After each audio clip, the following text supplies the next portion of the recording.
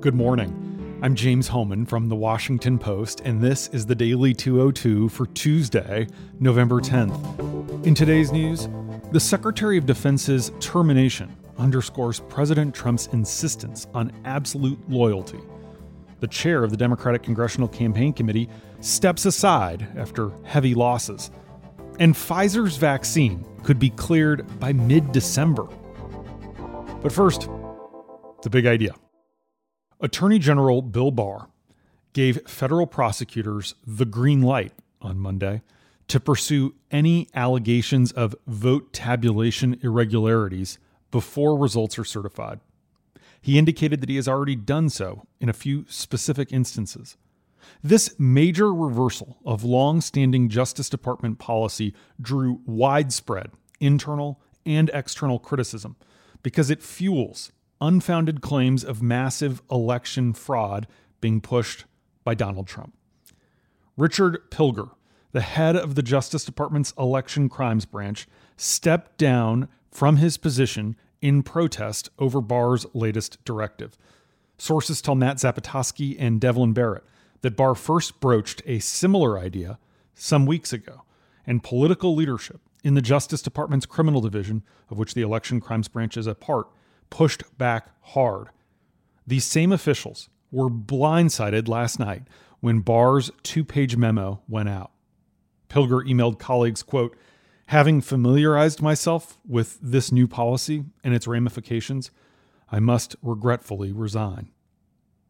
Barr seemed to take aim at previous guidance from the Justice Department's Election Crimes Branch that said prosecutors should not, in most instances, take overt steps in voter fraud or related investigations until after election results are in and certified. This guidance was designed to ensure that voters and state and local election officials, rather than the federal government, get to decide the results, and that if prosecutors wanted to deviate from that norm, they would at least first have to consult with public integrity prosecutors in the Election Crimes Branch. But Barr wrote that the previous directive, which has been on the books for decades, was, quote, never a hard and fast rule. Vanita Gupta, who is the head of the Justice Department's Civil Rights Division during the Obama administration, explains that this new memo amounts to scaremongering that will allow officials to send letters and take other public steps that might suggest there's voter fraud in a particular state when in fact there is none. Inside the Justice Department, many officials, including conservatives, fear that Barr's move is going to entice outsiders to come to federal law enforcement with specious claims and then empower U.S. attorneys across the country who were appointed by Trump to bypass consultation with public integrity prosecutors and announce publicly that they're investigating these specious claims. This could potentially undercut the legitimacy of the election and the American people's confidence in the results. And I must emphasize, Barr's directive was heavily caveated and did not offer one scintilla of evidence of any election fraud. Meanwhile, over on Capitol Hill, top Republicans are standing back and standing by as Trump seeks to sow doubt in the democratic process itself. Senate Majority Leader Mitch McConnell said on the floor yesterday that the president is, quote, 100% within his rights to pursue recounts and litigation. Other GOP officials also rushed to bolster Trump's case, including the 2 senators from Georgia, who demanded the resignation of Georgia Secretary of State Brad Raffensperger, a fellow Republican, after he said there was no evidence of widespread fraud in that state, an objectively true statement. And the Republican attorneys general of about a dozen states threw their support behind a legal effort pending before the U.S. Supreme Court to throw out all mail ballots in Pennsylvania that were received after Election Day, a small number of votes that state officials said would not be enough to change the outcome. Behind the scenes, Trump advisors and allies are increasingly resigned to Joe Biden taking office. But few, so far, are actively discouraging the president or his campaign from pursuing all legal paths to contest the results. One senior Republican official explained to Josh Dossie why they're playing along with Trump's dangerous game. This person said, quote, "What is the downside of humoring him for this little bit of time? No one seriously thinks the results will change." This senior GOP leader added that Trump went golfing this weekend and added, quote, "It's not like he's plotting how to prevent Biden from taking power on January 20th. Meanwhile, Rome burns. Also, Housing Secretary Ben Carson tested positive yesterday for the coronavirus after attending the White House election night party last week. Same thing with top Trump campaign advisor David Bossie, who also was at the party and tested positive. Even though he's not a lawyer, Trump has tapped Bossie to lead his post-election legal battles, and he's been in and out of the campaign's headquarters several times over the last week. He may have exposed several others on the campaign to the contagion. And the White House has issued orders to agencies across the government to repel Biden's landing teams. These so-called beachhead teams from Biden's camp are supposed to be preparing for a peaceful transfer of power. Officials across the government have prepared briefing books and carved out office space for the incoming Biden team, but they were told on Monday that the transition will not be recognized until the Democrats' victory is certified by the General Services Administration, that low-profile agency that officially starts the transition. But GSA Administrator Emily Murphy, the Trump political appointee and proven loyalist I told you about yesterday, refused for the third consecutive day to sign the necessary paperwork. In an indication of growing frustration among Biden officials, the transition team organized a call with reporters last night to lay out a list of the government services that Murphy's decision is denying them. Those include State Department facilitated calls with foreign leaders and access to secure facilities where they can review classified information. Biden is evaluating his legal options and may sue to get the certification. Bigger picture. Historians tell us that Trump's obstinance and intransigence could make this the most contentious transition since Franklin Roosevelt defeated Herbert Hoover in a 1932 landslide. During that testy transition, Hoover kept trying to pressure the president-elect into fighting the Great Depression by supporting the very policies that he had just campaigned against and which the voters had overwhelmingly rejected. Roosevelt, who'd promised Americans a New Deal to get the country back on its feet, said no deal to endorsing the Hoover program. Back then, inaugurations weren't held until March 4th.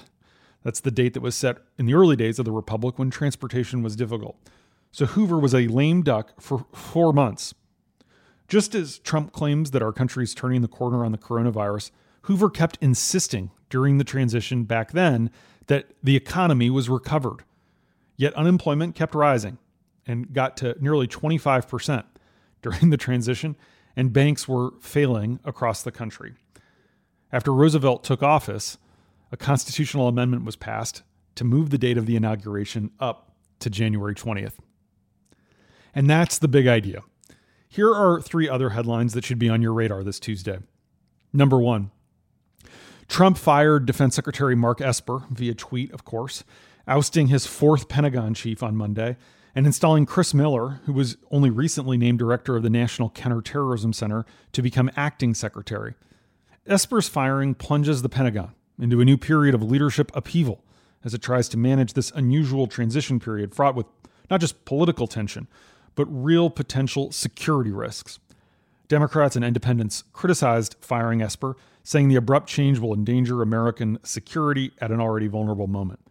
Esper was mostly aligned with the commander-in-chief on major foreign policy issues, but he had clashes with Trump over his steps to draw the military into partisan politics. Chief among those occurred in June, when Trump demanded that thousands of active duty troops be dispatched on the streets of Washington amid protests over the police killing of George Floyd. Trump wanted to invoke the Insurrection Act.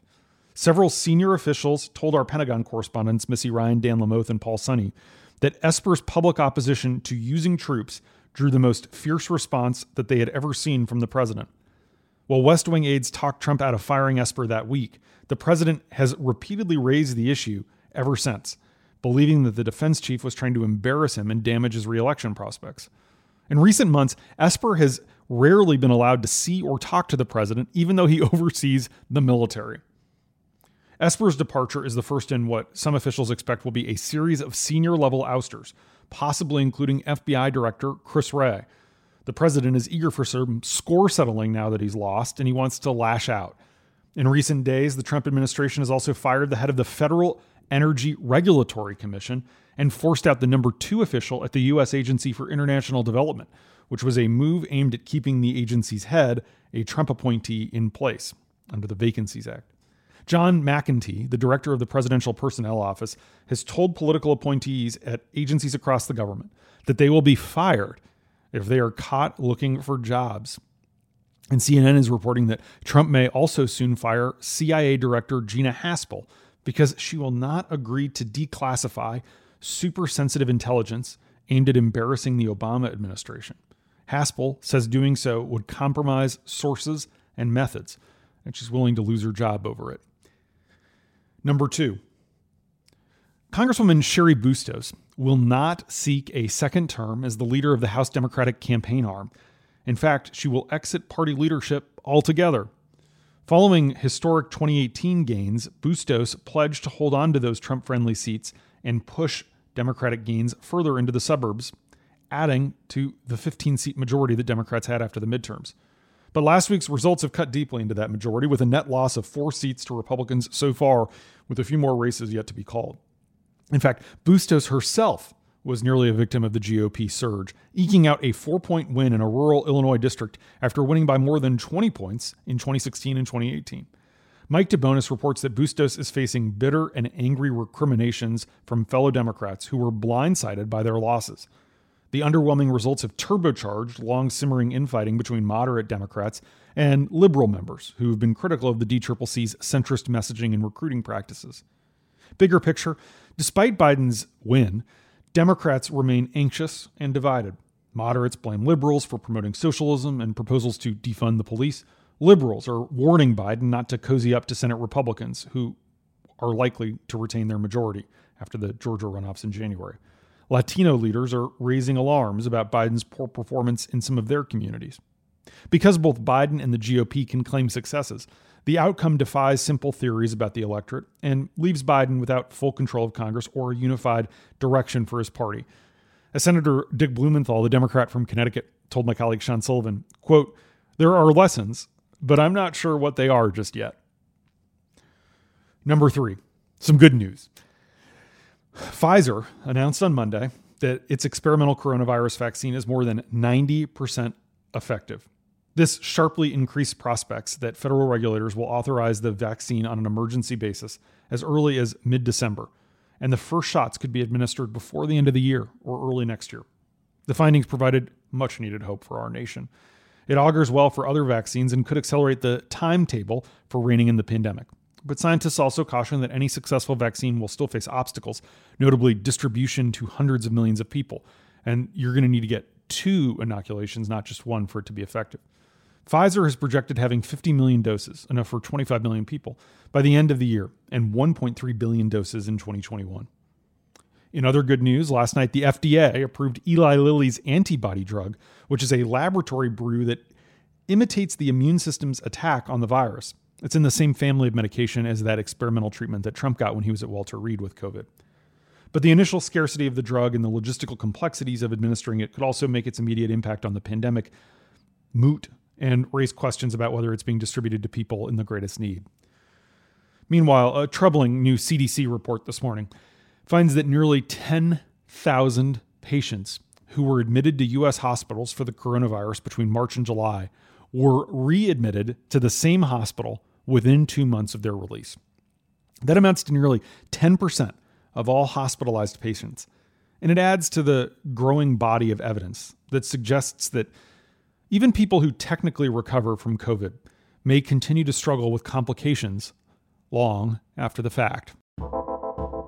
And that's the Daily 202 for Tuesday, November 10th. Thanks for listening. I'm James Hohmann. Don't forget to wear a mask. I'll talk to you tomorrow.